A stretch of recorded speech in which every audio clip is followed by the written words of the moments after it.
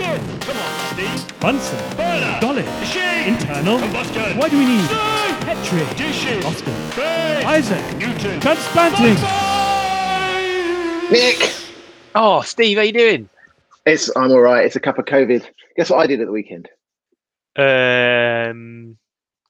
Probably, let me guess, you rolled It's out of something you bed wouldn't- late, you ate a wouldn't- croissant, you had a coffee, you scratched your ass, and then you did some intense grant writing for 8 hours and slept 2 hours, and then woke up on Sunday and did exactly the same. You know what? There's some truth to all of those things. But also on Saturday night, I went into one of those flotation stasis orbs, those What? sensory deprivation tanks. Have you Why heard of did you do those? that? Did someone Well, it buy was you a gift or something? Yeah, that's exactly what happened. So I went down to Islington. And I was thinking of. I thought you'd appreciate it. So I went down to Angel, and there's like you go in, no one's wearing shoes, and they've all got kind of long hair and like hemp clothes, and speak to you in an extremely calm manner at all times. Yeah. Anyway, That's nice, you get man. into this. You get into this big salty bath, and then like you close the lid, and it heats up to body temperature, and they turn the lights off, and you're So is it supposed to like. body temperature to begin with? Yeah, Isn't it it's cold? Well, no, because it's like obviously the air temperature outside is obviously a bit cooler than body Right. temperature. But the And then water's it's- already warm. You just said it heated up to body temperature. So I was imagining you get into sort of an ice bath and it's slowly. No. Up. Sorry, it's already body temperature. Okay. And you go in and you like close the lid, Right. and then it's got this like kind of calming music in it, and then you turn off the light, and then slowly the calming music fades out, and then you just like float in the dark for an hour. And You're actually floating. You're actually floating. Yeah. Don't you're your floating. ears go in the water and get No, water in your ears? No, they give you these little like paraffin plugs to put in your ears, so you don't get any water in your ears. But you float with your head back. You haven't got like a sort of a floating pillow. No, there's I a think really high. I'd insist on a floating head pillow. No, but there's really high salt content in the water, so you're actually quite buoyant. Right. Okay. You don't really have to. It's so much so that if it gets in your eyes, like it did with me, because I was splashing about, it really hurts, and you have to get out and clean your face. Doesn't it cause like skin chafage, or like because salt water sometimes it's a bit like irritating, and also like it sort of suck water out of your body, like a kind of. You know what I mean? When you at school, you whacked a potato in salt water and it went nasty. They do, yeah, that's exactly how I felt. But they do say that you're supposed to not like shave for 24 hours before you do it for exactly that reason. So you've already sidestepped all of the. You've already my seen morning the landmine. crack routine would be out the window, then, wouldn't it? Absolutely. But anyway, you go in and you're supposed to be this kind of transformative thing where you're supposed to like get an insight into kind of parallel dimensions or like a big personal epiphanies. I just felt like, in, do you know what my experience of it was at the end of it? It came out, everyone's supposed to feel really relaxed. But I just feel, remember in Flash Gordon, where they try and brainwash the science dude, and he says he tries to stay sane just by reciting the periodic table. That's exactly what I did. Yeah, that's exactly what I did, Nick. I just thought about work for a whole hour. For a whole hour, it was brilliant. I didn't have to think about anything else. I could just like focus on some science. Dude, have you thought about seeing someone? I mean, that's slightly obsessive behavior, like you're trying to do it to stave off other invasive thoughts. Exactly. It's not healthy, mate. I want to get that checked out. Just let your mind wander. Don't recite the periodic table. I didn't. I just was like, I didn't get any of the kind of epiphanal moments. I did try and engage with it, but it just felt like a kind of salty bath, God. I think what I try and do in those situations is I stare at the back of my eyelids, and then I start to feel like there's a huge dark space. And you can't see it. It's completely pitch black. No, at the back of your eyelids, you've got your eyes shut, but you can see features sometimes. And if you stare for long enough and you stare into the blackness, shapes start to form, dancing patterns, and it becomes fascinating. No, then that's when you push it out of your mind, and then you think about other things. What was cool? It was so quiet that I was kind of practicing holding my breath, because and when you hold your breath in that quietness, I could hear my eyes blinking. You can hear them go click, click, because it's so quiet and your brain is like looking for any stimulus it can get. What's this got to do with COVID, Steve? Nothing. I was just saying, it was just kind of it, because it got me thinking. Well, it got me thinking about science, and I wanted to talk to you about. Do they sterilize the water properly? Yeah, they do. It's the new water every time. It's like a big bath. Right. Is what it is. Crikey.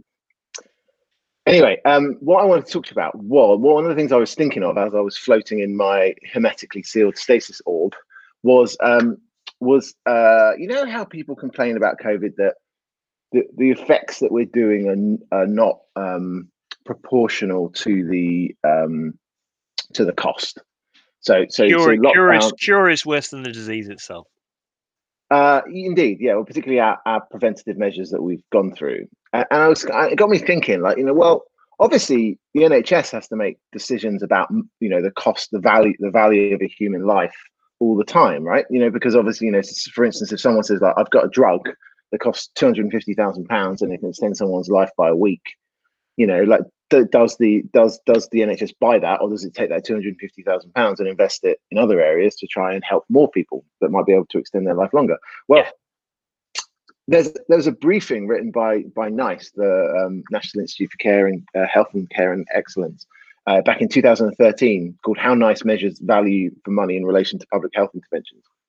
So they've been beavering away. Thinking about this problem for years, obviously prior to COVID, and I just wanted to quote a sentence from it to you. It says, so it uses this term QALY, which is the quality adjusted life years, is the term they use. They say, generally we consider that interventions costing the NHS less than £20,000 per quality adjusted life year gained are cost effective. Those costing between £20,000 and £30,000 per quality adjusted life year gained may also be deemed cost effective if certain conditions are satisfied. See section 6.4.1 of the methods for development of the NICE public health guidelines, right? So I'm glad you read that last bit just for the context, so that people will refer to the precise section. So people know I haven't made this up. They can go and look it up themselves, right? So what that says is, the NHS values a human life at 30 grand a year. That's what that number means. Crikey, and so that's quite low. Well, think about it, right? So the cost of the lockdown so far, and we're kind of in at the end of October now, is just over about £215 billion in the UK, which by the NICE definition would mean that we'd have to have saved 7 million lives to make it cost effective under the NICE guidelines.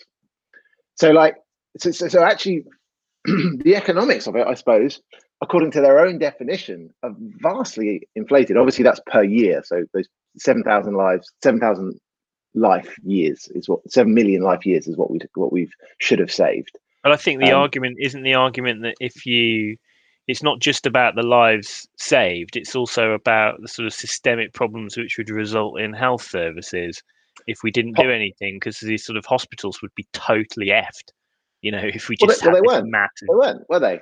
But why weren't they though? Why weren't they?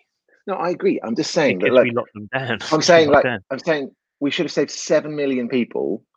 Say for the sake of argument, we've saved 40,000 lives, 50,000 lives.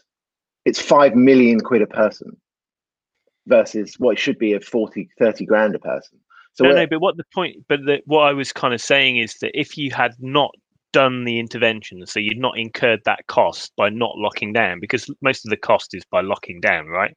Yeah. But if you hadn't locked down, then a hypothetical situation would be the NHS is totally screwed, absolutely decimated, and then the cost of that might be much higher. I might, right? And I would agree if that number was 10, but it's 1,000. It's 1,000-fold more expensive than their own clinical guidelines. So I don't know. I'm not saying, I'm not a person not imposing my views either way. I'm just saying that the numbers just are massively in favor of the people that say maybe we have over stressed the importance of it. But I think it's interesting that people bandy these things around kind of qualitatively, but the NHS does try and actually think about these numbers, and you're right, 30,000 quid a year doesn't seem much, but when you integrate it over everybody, there's not an infinite pool. It's not just the NHS, it's councils as well. It's things like putting railings at junctions. That's all done on that sort of economic cost.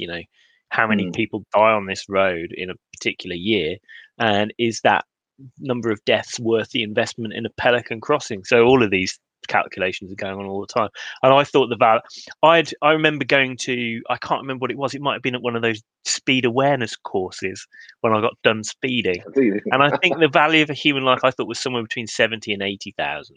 That's what they put on it. Well, that's maybe the DVLA does, but those misers at NICE say no. 20 and 30 if you push it. You'll be doing talks on lockdown skeptics next. I'll look forward to it.